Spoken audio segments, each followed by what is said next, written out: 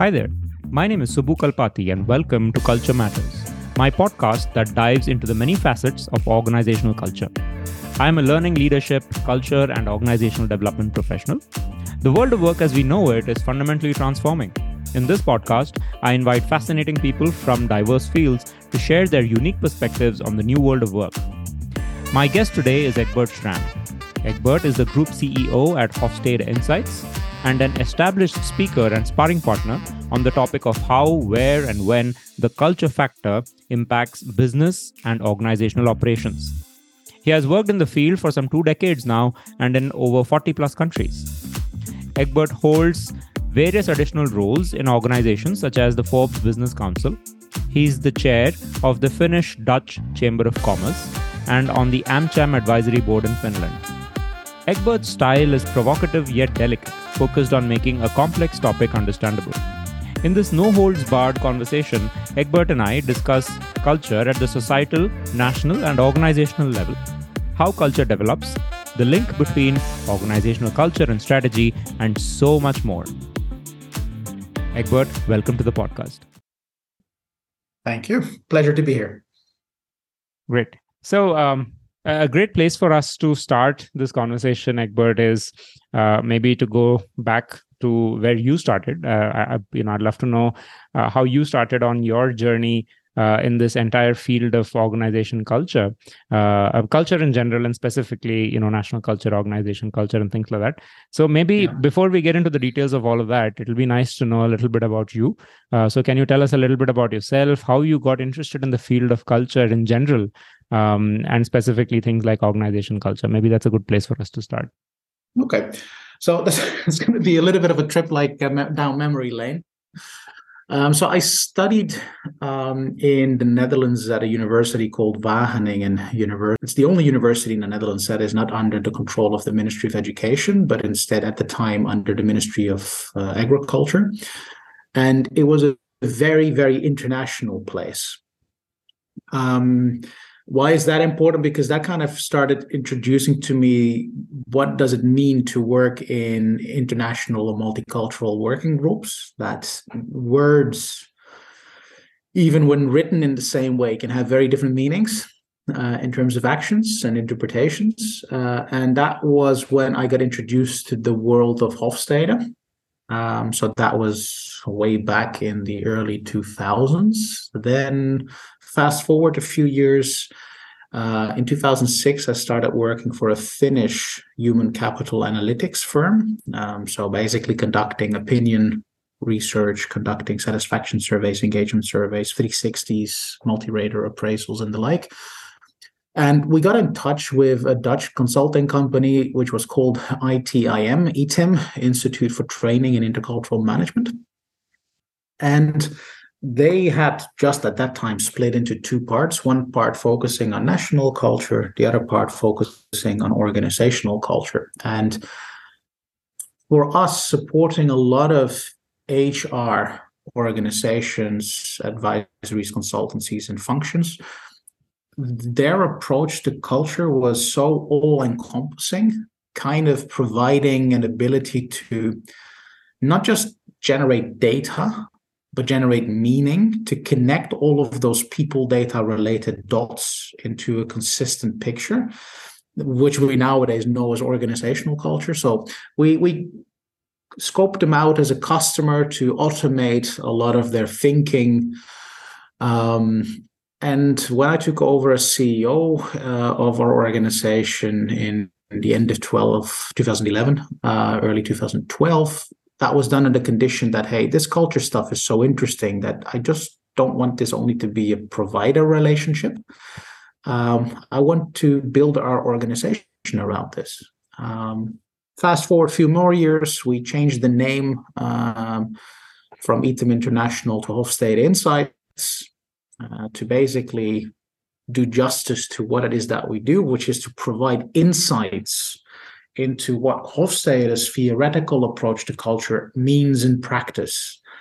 So Hofstede has this legacy of academia when it comes to working across borders, but also when it comes to organizational culture. And what we basically did is to translate theory into applicable practice using some of those advanced analytical features that we have. So that's basically how I got into it. You could kind of jokingly say that I bought my way into it. But as such, I've been exposed to the topic of culture since the early 2000s. Very interesting. Thanks for that background, Egbert. I think you mentioned very briefly about Geerte Hofstede and his work and how he focused a lot on academia, and he's regarded, as one of the foremost experts or somebody who did early research in the area of culture, and his work is so popular across. Could you spend some time talking about Geerte Hofstede's work and how this has inspired your own field or your own kind of field of work at Hofstede Insights? Yeah. So if you go back to Hofstede's original work, then we're going back to late 60s, early 70s when Hofstede did his original work. Actually, not even looking at culture, but looking at employee satisfaction and engagement amongst something like 110,000 employees within IBM. That kind of led to his groundbreaking books, Culture's Consequences and Cultures and Organizations, Software of the Mind. With the first one being the more academic, analytical, statistical book, the latter being the more popular book, easier to comprehend. Hofstede basically ended up getting his own chair at Maastricht University in the Netherlands, and in there started a research branch, you could call it, which was called IRIC, Institute for Research and Intercultural Communication. And they started ITIM, the Institute for Training and Intercultural Management, as a reflection on a lot of commercial questions that came out from business life. That, hey, this academic concept of culture is super interesting, but what does this really mean for us? How can we use this in business? And what we have basically, since that age and date forward, have done with ITIM initially and then later with Hofstede Insights is all the time take the work that Hofstede describes from an academic construct and ask ourselves the question, number one, how do we transmit this meaning, this impact, this importance to business life? And number two, how do we let business life use this in order to do whatever it is that business life does, which is make a profit? And that's kind of like if you take the academic part, and then the application and the distribution between the two. Same way this started an organizational culture from practice. There was a question on, hey, this intercultural stuff, what does this mean for the way we lead our organizations? And that's where Hofstede initially, with a few other researchers in the late 80s, did research amongst approximately 20-ish companies, equally spread across Denmark and the Netherlands, which are, from a national cultural perspective, relatively similar. And again, it's all relative. And that kind of gave birth to a separate line of business, a different construct, which is about organizational culture. And that's kind of where that story originates. Very interesting. So a kind of a follow-up question, and since you explained how it started for Geerte Hofstede also, which is that he started in the field of employee satisfaction, and then that kind of evolved at some point, and it became this entire practice about first of all defining what is culture, and then kind of going deeper into the concept on the construct, both on the academic side and on the practitioner side, if you may. So let's maybe, if we can take a pause and talk a little bit about what is culture, right? So maybe if I were to ask you, how would you define something as abstract as culture at, let's say, at a national level and also at an organizational level? What would your answer be to that? So probably the best paradox is that compare culture with an onion. And the onion basically has multiple layers. And there is that what we see, the outer layers. And there's that what you see when you take layers away. And then there's the core. And the core of culture, whether we talk about national or organizational culture, is where the emotions come out. And if you take the bare essence definition of culture, it's about how different groups of people relate differently to different emotions. And in organizations, this tends to be connected more to the practices. So what are the practices that we build around these beliefs and these emotional preferences? In countries, you can see this in the institutions that countries build, in the behaviors that are pushed into the educational system. You can see it partially in social policies. So what are the values that social policies really are aimed at influencing?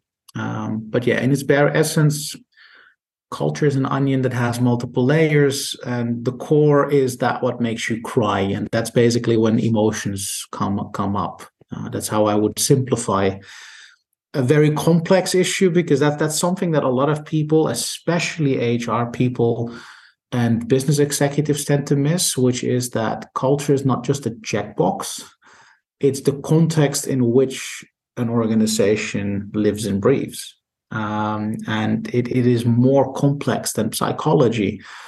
And just talking about it doesn't do justice to the fact that for psychology, you need a 5-year master thesis, and culture is about groups of people.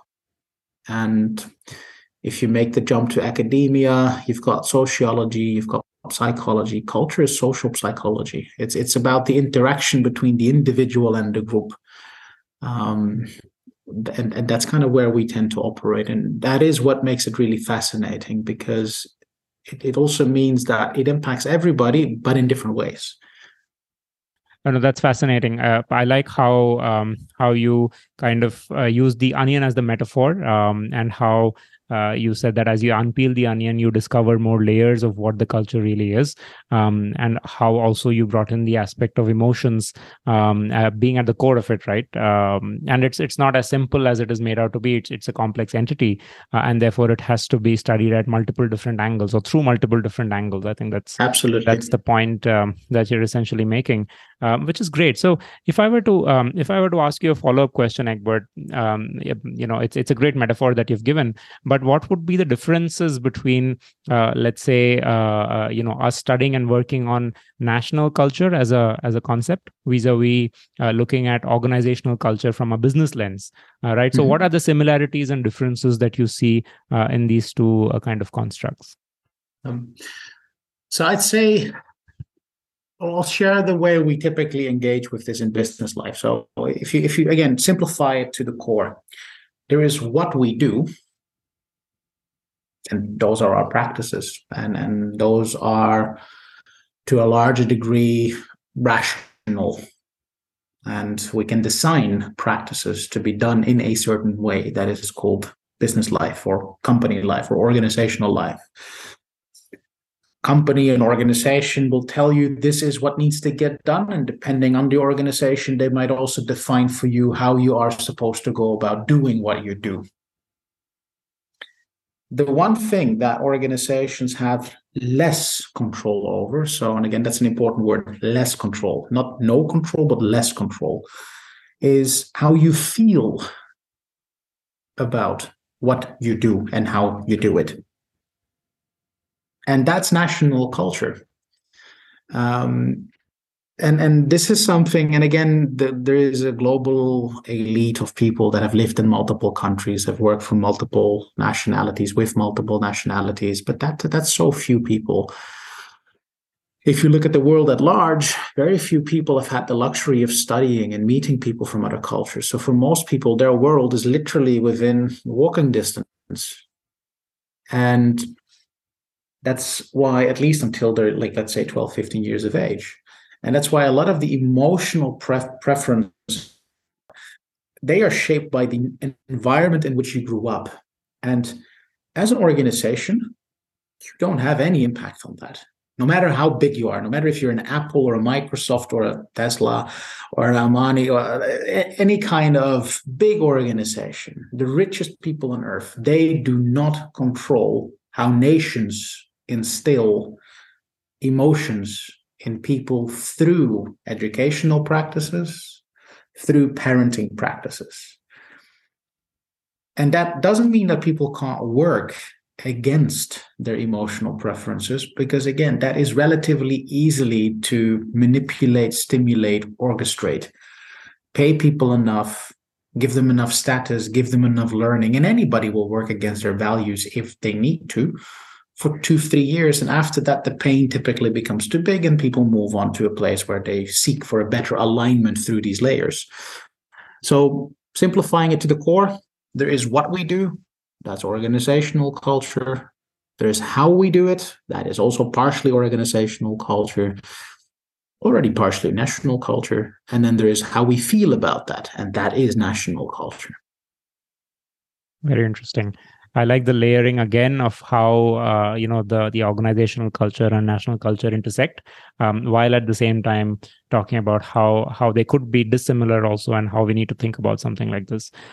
Fascinating. Thanks, Egbert, for sharing that. Okay, so moving on, Egbert. Let's in that same realm, and if I were to summarize what we've spoken so far, at least the last question that we spoke about, is that there are some similarities in the way that we perceive and also we live our own values that we bring to the table in an organizational cultural setup, and a lot of those values are also defined in the way in who we are as a person, and that kind of is ingrained in us as we've grown up in the national milieu that we're a part of, or the culture that we're a part of, and that kind of defines who we are as a person. But the moment you get into an organizational setup, it has its own set of values and tendencies that manifest, right? And therefore, you need to figure out whether it works for you or not. And it's also great that you're making that link between, why someone stays in an organization vis-a-vis why someone might leave, and how that connects to one's values and preferences, which could be influenced by national culture, right? So that was a fascinating insight while I was, hearing you answer the last questions. Thanks for that. So I'm going to kind of continue our conversation, Egbert, here is by asking you the question about how does organizational culture develop, right? So is that something that happens on its own? What is it that people or even leaders play a part? What's their role? And what really contributes to the culture of an organization? Yeah. So first of all, culture happens automatically when groups of people come together. So whether or not you want it, it's going to happen because this is what people do. And irrespective of organizational culture, national culture, professional culture, educational culture, we're all humans. And humans are social beings, and therefore culture is defined by what happens when people come together. Therefore, I earlier used those words of manipulate, stimulate, orchestrate, and these have very strong emotional connections to it. Because the moment people hear the word manipulate, people think, that's bad. But it can also be seen as stimulate. You want to stimulate a certain way of working. And the fact that you're using particular techniques to do that, that is simply manipulation. The point is, there are emotions. And emotions in groups of people need to be balanced because organizations all across the world, and irrespective of the business area or professional field they find themselves in, are dealing with 6 basic dilemmas. How do we work effectively? What makes us to move? Is that ourselves? Is that people on the outside? How do we ensure or enforce discipline? Where should loyalty lie? How approachable do we need to be? And how do we really feel about people? Do we trust them to work hard, or do we need to push them to work hard and maybe take their passports away because we can't trust them otherwise to work hard? And that, unfortunately, is still a practice that happens in certain countries. So the fact is, these are the 6 dilemmas that you as a manager, as an owner, as a leader, have to balance with that what you need to get done as an organization. And that also means that unlike typically Anglo-Saxon management philosophies like to want us to believe that there is a particular culture for a particular strategy, that is nonsense, because context matters. So you asked, what is the role that leaders play? Well, walk the talk. I can give you a concrete example. Let's say that you have a leadership competency, such as active listening. And let's say people rate a boss very high on that skill or competency of active listening. But then what if the boss is never available? The boss has the competency, but does the boss use the competency? So it's active behavior. What is it that bosses, leaders, managers, owners, people that should set the tone, what is it that they make time available for? Because the only scarcity that anybody has is time. We cannot create time. If we're lacking money, we create money. That's called quantitative easing. If we lack innovation, we fire a few people, we hire a few people, and we file some patents, and we have innovation. But time is scarce. So the only thing that leaders can actively use to build a certain culture is to be very wise in terms of what do we allocate our time to. Interesting. So you're making the point that one needs to consciously allocate this time to be able to define and craft consciously what the culture should be, and therefore walk the talk. Essentially, is what you're saying, which is great. And thanks for also noting down those 6 points, which are essential, right, for anyone to think about culture. So that's great as well, Egbert. So you touched upon a little bit on this topic of strategy. Right, and which is also my next question, which I wanted to, speak to you about, is that what's the link between organizational culture and strategy? What really comes first, and can you walk us through that? Yeah, I'd say neither one comes first. First comes the question of what is it that you get paid for as a company? Are you getting paid for a product, a service, an experience, or something else? And then you build a strategy around that, what you get paid for. So are we going to go with a subscription-based model, with a license model, with a one-off purchase model, with whatever model that you have, a business model, a strategy around it? What are your channels, etc.? And ideally, those are informed by the culture that you have inside an organization or that you want to have inside an organization.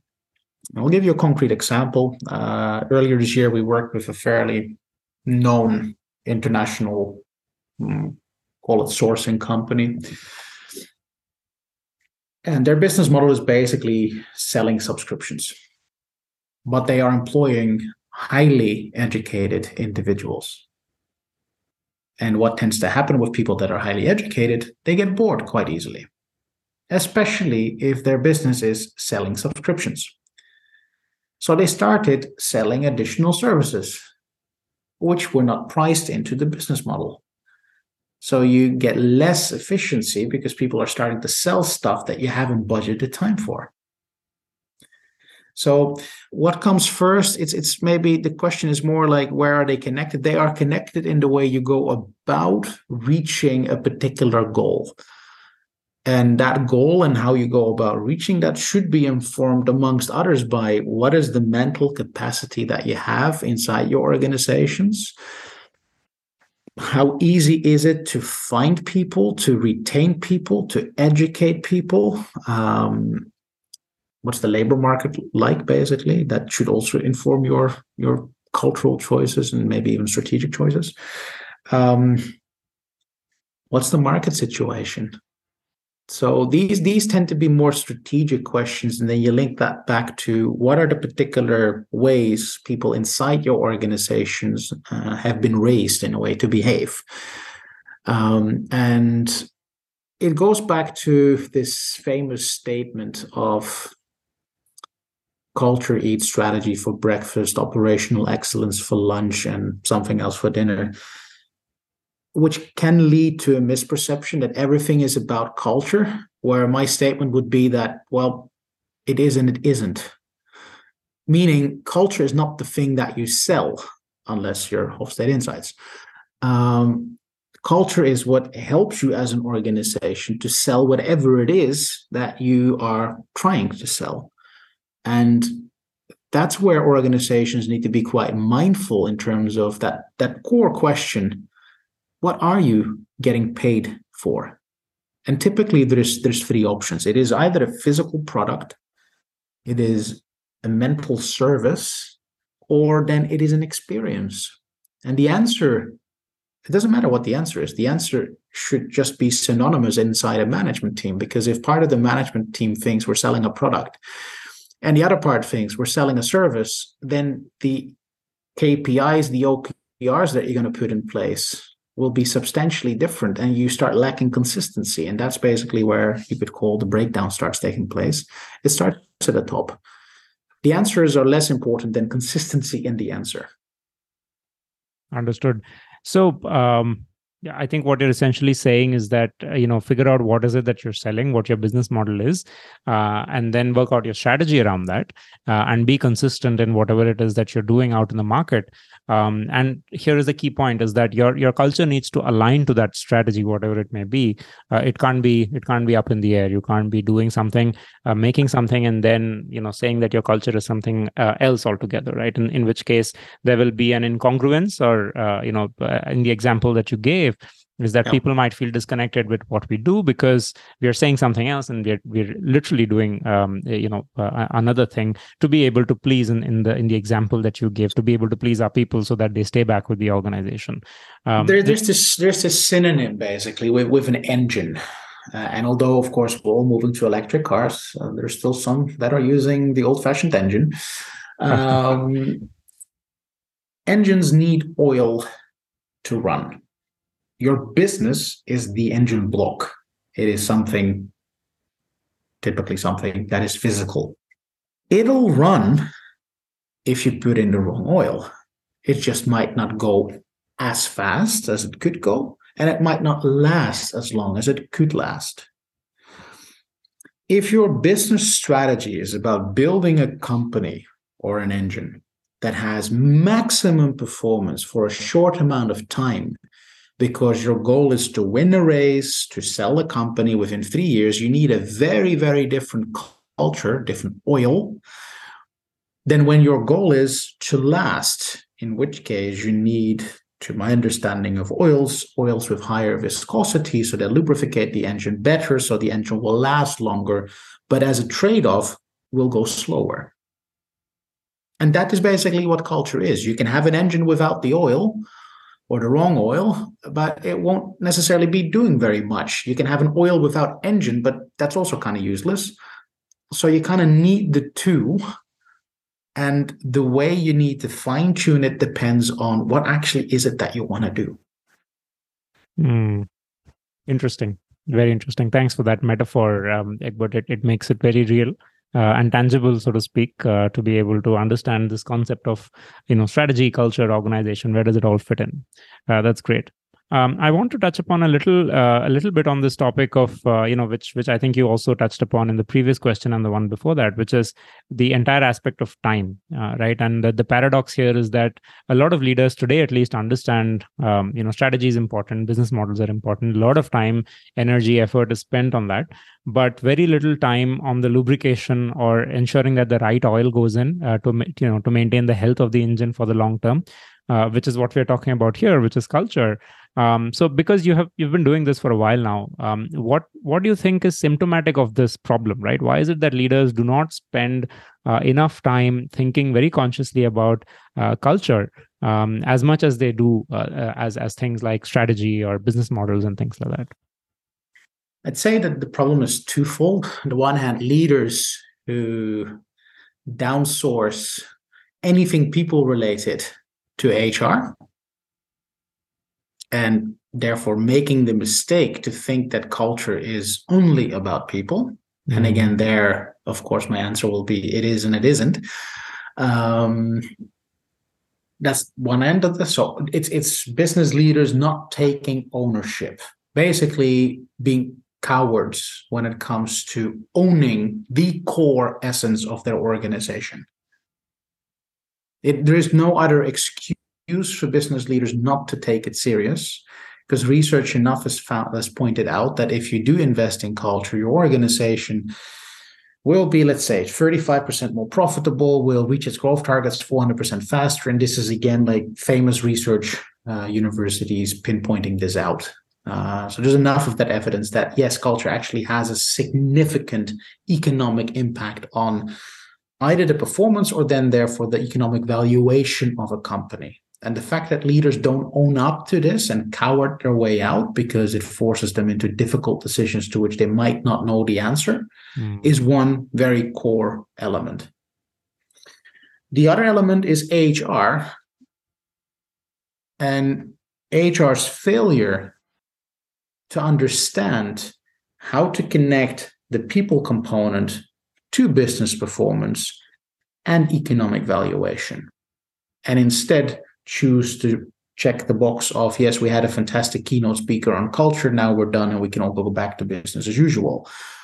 So it's a failure of both of these stakeholders, ownership, because of whatever reason, being afraid to make difficult choices when it comes to, among others, walking the talk. And secondly, HR, for failing to understand that HR should be about groups of people, meaning culture, not necessarily only about the individuals concerned. But this is just my 2 decades worth of observation. Yes, and it's quite insightful, I must say. And you've hit the nail on the head. I think the ownership lies on both sides of the equation. It's not just leadership or HR, but then people kind of working together and the leadership working together to make space and discussing and owning the culture, right? So, which I think is a perfect segue, Egbert, into my next question, which is, there is, and you've written about it, for Hofstede Insights, which is that there's something that you talk about is the organic approach to organizational culture, and there is an active approach to how leadership and management might view and own culture, right? So, which first of all, can you help us understand what's the difference between the two, and which paths should leaders ultimately choose in the way they manage culture? So, organic is that you basically just let it flow. It is that you trust the process to take its shape. You trust people to come together and figure out ways of working that work the best for the people. And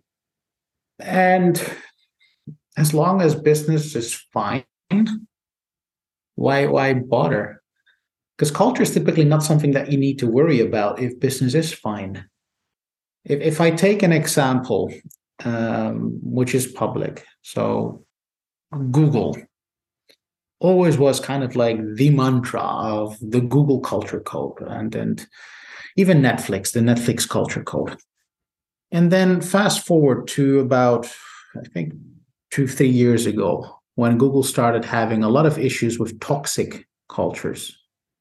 And you had employee protests, economy went down, advertising revenue went down, so stress came up. And that's when we found out that what was written in the culture manual might not have actually necessarily been the reality. Or with the Netflix culture code and all of the protests and et cetera, disruption that took place when also the subscription amount went down. The real culture of an organization comes out when the proverbial stuff hits the fan. That's when you realize what is our culture really about. And therefore, if you just got a lot of money, you got a lot of investment, your business landscape looks very rosy, culture is organic, you don't need to worry about it. You've got enough money to pay people off. This is me being very cynical. So it's a choice. Some organizations are lucky enough that they're able to afford this. The strategic approach to culture, however, is to really understand what is the actual way that we work inside this organization? To which extent is that actual way supporting the way we need to work, given the context in which we operate, given the strategy that we have? And to which extent is that in sync with what people would like to be doing. And that also brings us to this element of change. When we're changing in a direction that is in line with what our strategy requires from us and the emotional preferences of people, fantastic. Because you're moving in a direction that people gut-wise already want. However, if it's the other way around, you're changing in a direction that people don't want, you might want to ask yourself the question, can I afford to lose these people? Because if you can't, you might want to pay a little bit more attention to what drives people to give their best at the organization, because that tend to be a bit harder to change than the strategy. So coming back to the original question, so organic is when you just let things flow and you trust things to be going the way that they're going.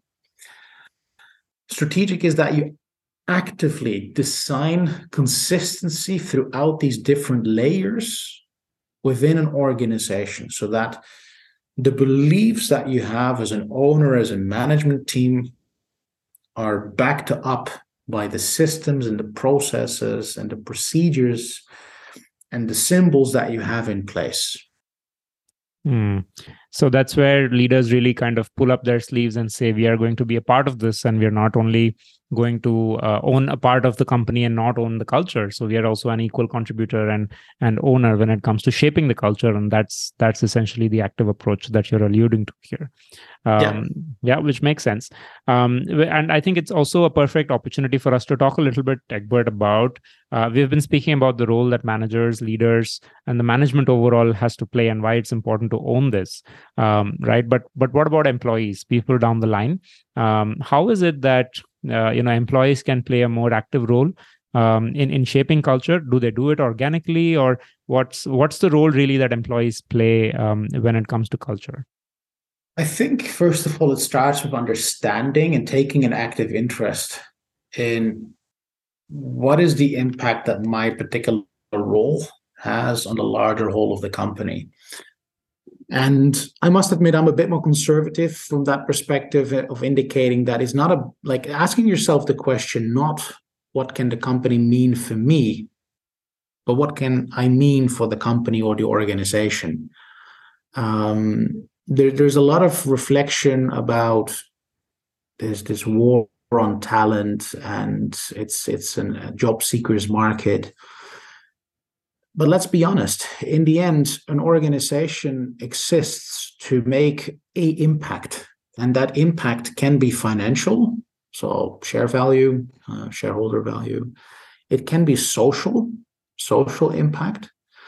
And as an employee, I think employees themselves, just as well as leaders, need to take an ownership of the sense of being honest with themselves with regards to, why am I working here?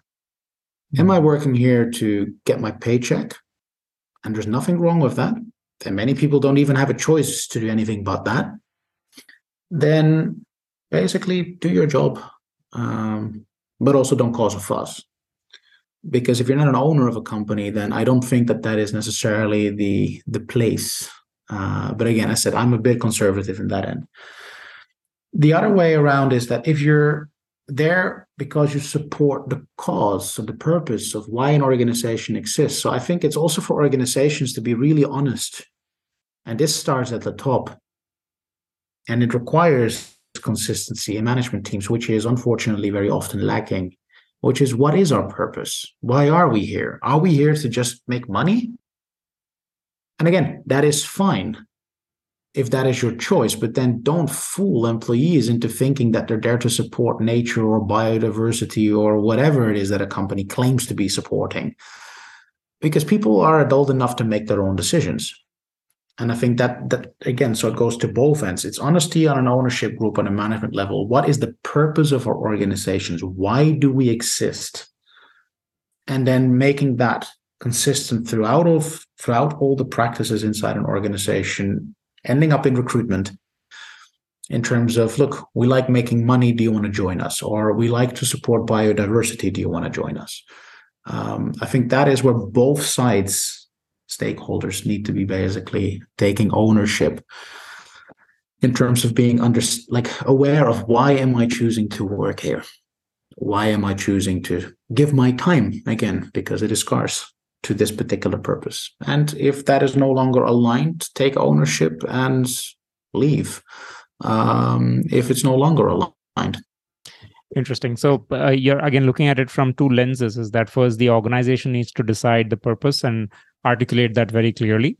And then the employees need to figure out if that's the purpose that they align to, right? And it has to be real purpose. It can't be something that's just put on the wall. Employees need to be able to feel it and to be able to contribute to it. And that's where leaders can really enlist their people and say that, hey, come and join us to be able to do this together, instead of saying we just exist purely for economic reasons or things like that. And I mean, it's probably easier in smaller organizations where people know each other a little bit better than in larger organizations. But that also goes back to the question with regards to how large should organizations really become? And is the purpose that has been devised by a founding family or owner group, is that still the purpose? And this also goes back to executive recruitment. Are you bringing in people that lead with purpose? Or are you bringing in people that lead just because they can maximize their bonuses? And I think this is where we've seen in a lot of countries, a lot of upheaval in the sense of a complete breakdown of alignment on the sense of purpose. And it also goes back to one of the other topics that I trust we'll talk about, which is change. And it's like, for example, acquisition. When companies, organizations buy other organizations or units are merged, is the sense of purpose still the same? And prior to an acquisition, an integration or merger, to which extent do we let ourselves be informed with regards to not just what do we say the sense of purpose is, but actually measuring, do we have a similar sense of purpose before we start working together? Because otherwise people will give their best to what they believe is the purpose, only for others to realize or think that, hey, you're wasting time, not taking into account that people are thinking about something completely different. Yeah, thanks for bringing that up. I was alluding again to the fact that change. I think you kind of brought that up in the last point that you made. Let's go a little deeper into that. I think while mergers and acquisitions are one form of change that organizations experience, and not all of them do, there is also organic change that happens, right? In the sense that the market might change, the economy shifts, the talent market changes. I mean, we are in a constant change of flux. So in that environment, right, and leaders, once they've identified that, hey, we need to now look at evolving our culture from where it is to an optimal culture to where we want to go, right? So where do they start? Where do leaders and organizations really start when they want to change their culture? Yeah, I think the most important step is to first make sure that the management team is actually aligned on this, because more often than not, they're not. So that's step number one: consistency and alignment within a management team. And conscious choices, which is, this is the direction that we go. Are you on or not? If not, you're out. Because that is that sense of ownership that leaders have to show, at least in my book. You have no place in an executive management team if you are not willing to step in line with what the rest of the management team says is going to be the direction. So there's space for discussion, and then there's time to fall in line. Again, sense of pride in ownership, basically. Either you're with a decision or then you take the honor and you leave. Step one, consistency. Step two, understand, is the organization ready for change? And that often gets conflicted with people not willing to change. When somebody is not ready to change, it doesn't mean that they're unwilling to change. It just means that, and this is where I connected back to a known speaker on this topic, Simon Sinek, who has his circle of why, what, and how. When people are not ready for change, it can be that they don't understand why. Why do we need to change? It can be connected to not necessarily understanding on what are we going to change? Or then lastly, it can be connected to not understanding on how do we go about changing this. So post that executive team consistency, them themselves also understanding what does this mean for their own behavior as leaders walking the talk. It is an ability to communicate these 3 items down the line, which is about this is why we're changing, this is what we're going to change, and this is how we're going to go about changing that, what we're going to change. And this is something that we often find is that it could be that there's not enough trust inside an organization. Well, then you first need to address that. Rebuild the trust. And there are ways and techniques to do that. It could be that there's too much anxiety.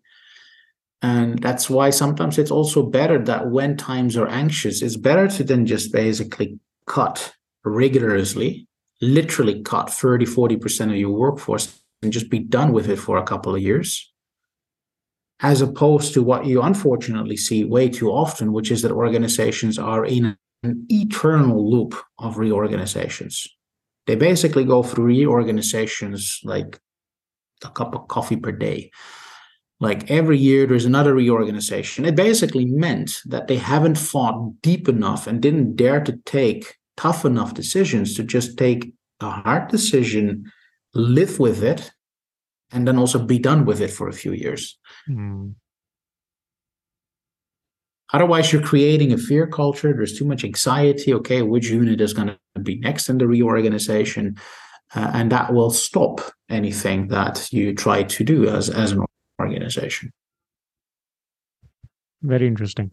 So be honest to whatever it is that you want to do, and go ahead and do it, vis-a-vis dilly-dallying and having no sense of direction clearly, essentially, is what you're saying. Yes. Right. And that's great. The other thing I want to touch upon, Egbert, is you've and because I've worked on some of this with you as well.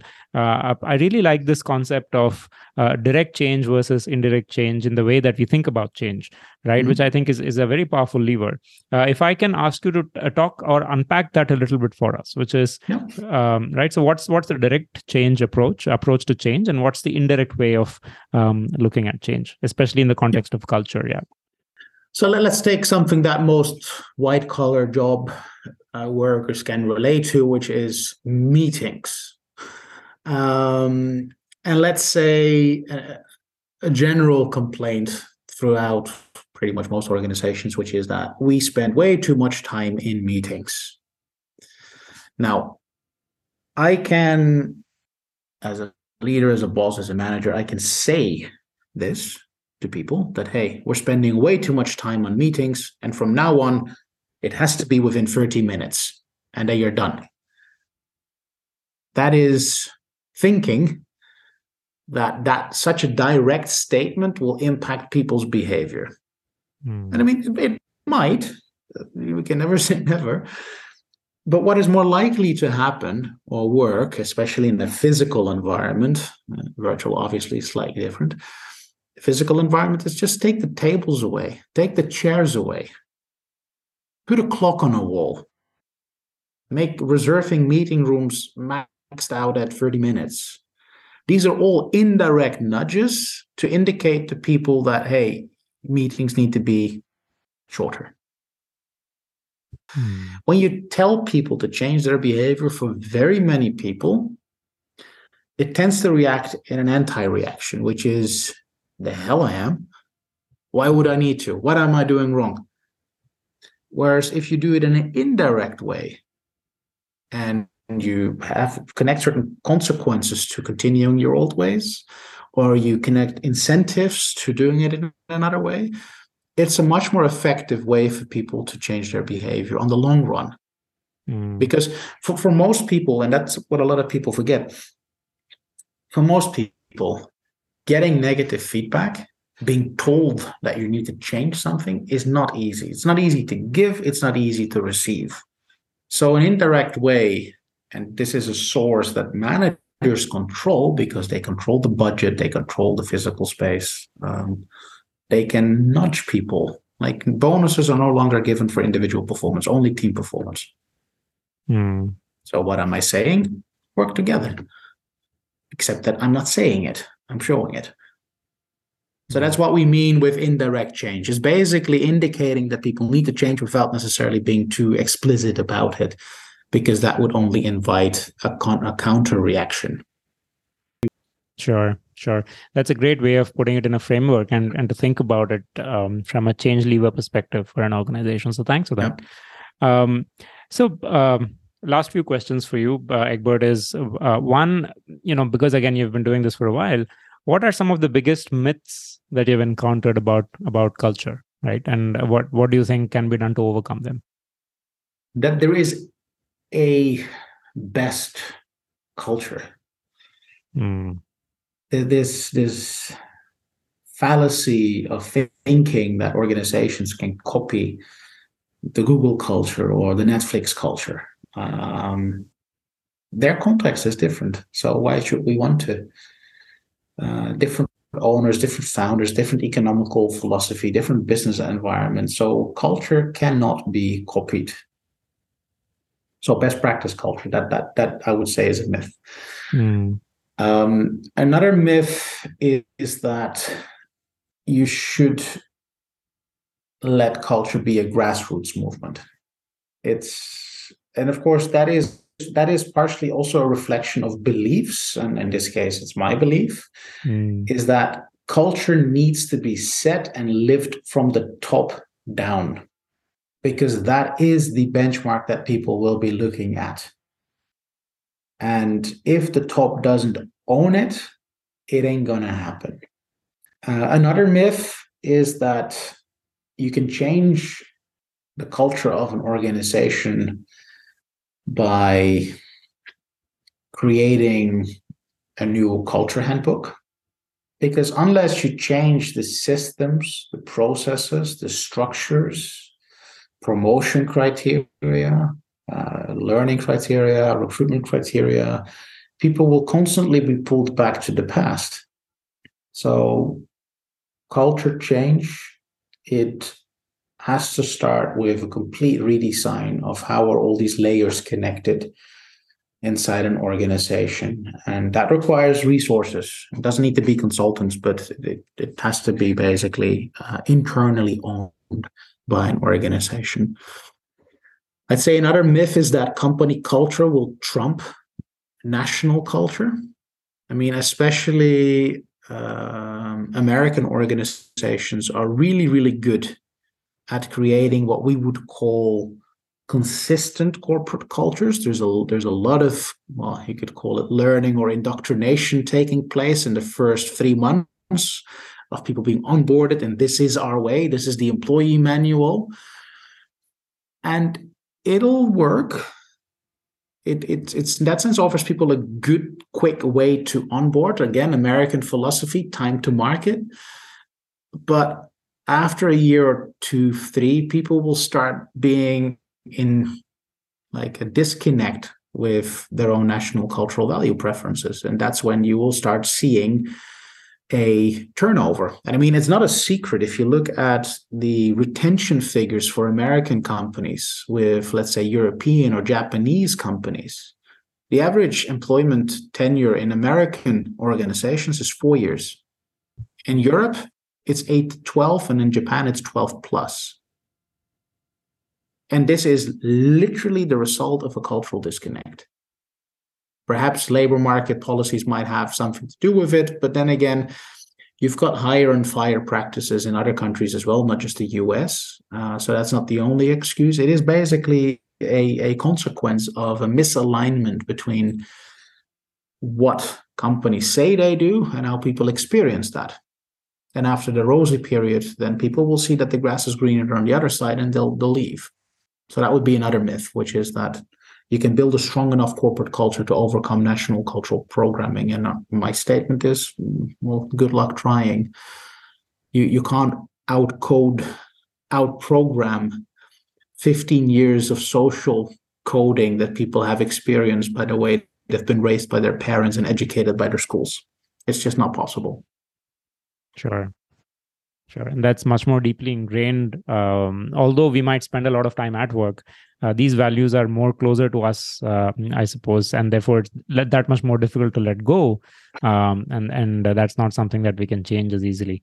Well, I mean, you can connect it. You can connect this, for example, to India. I mean, like if you're working in an organization where you're really made enthusiastic about being very active, very vocal towards your superiors, but then you go back home and you've got your parents, your in-laws, you've got your aunts, uncles, nephews, cousins, and they all think, oh, you're so disrespectful for publicly disobeying your father or your mother. I mean, there's only that much pressure that people can take. And this is what I mean with what we do at work and how it might or might not connect with what we are expected to be showing in public life. Even in, let's just put it this way, in most countries, people spend more time in the social environment than they do at work. So that pressure will therefore be higher. Yeah. So last question for you before I let you go, Egbert, is what new ideas, methodologies have emerged in this field that's really exciting according to you, which is where you see this entire conversation about culture taking root even more strongly in the future. So what is it that you have seen that we should be looking out for? I would say three very exciting fields that we are working on. One is connected to people's adaptability to work across cultures, and that we can actually nowadays measure that, so we can anticipate what is the likely risk that somebody will break down because of a cultural disconnect. And that's really, really nice, because both on an emotional and an economical level, the amount of, call it waste, emotional or economical waste connected to expatriation is humongous. It's like 40% of expat assignments fail.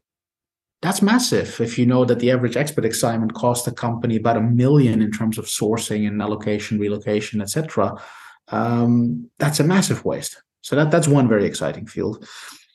Second field is connected to the way we go about measuring culture. So like many analytics companies, we use surveys. We can also do interviews, but surveys are a more economical way and a bit more reliable in terms of predictability of results. We nowadays also look at the way people use language inside organizations. So if you think about assessing a corporate culture and not just only using either interviews or surveys, but also looking at text analytics or semiotics, what are people writing about? What is the context in which they write about it? On platforms like Slack or Jammer or Teams nowadays, I guess, or on the website or an employee newsletter, that we can extract in which direction is a corporate culture moving, is quite an interesting field, because it allows you to do much more pulse type of assessments in terms of, is the communication tonality, is it moving in a direction that you want to steer your organization? So that's a very fascinating field. And then the third field, I'd say, is related to a topic which nowadays pops up more. It's psychological safety. And not necessarily only from a managerial point of view, but from an organizational culture point of view, connected to, in general, are the trends inside an organizational part of it supportive of creating a psychologically safe environment, meaning there's enough trust and there's also enough accountability. Because one of the interesting fields, for example, is that the more consultative an organization is, the more trust there is, but the less accountability. And that therefore actually brings the overall level of psychological safety down, which people would not necessarily anticipate. So those are some very interesting research fields where we're starting to see some results in terms of the data that we collect. Wonderful. This has been truly fascinating, Egbert. Thanks for spending the time with us, with me on this podcast. More than welcome. It was an absolute pleasure. Looking forward to future discussions. The legacy of the late Professor Geerte Hofstede has deeply influenced Egbert's line of work. My most interesting takeaways from this conversation were the interplay between national and organizational cultures, why purpose matters both at an individual and organizational level, and how the two intersect, the difference between an organic and an active approach to managing culture, and the myths of organizational culture. It was also interesting to note how natural language processing techniques, or semiotic techniques, as Egbert put it, will transform the way we will measure, interpret, and work towards building organizational cultures. Until next time, I hope this episode helps you play an active role in shaping a meaningful, purposeful, productive culture for your colleagues at your workplace.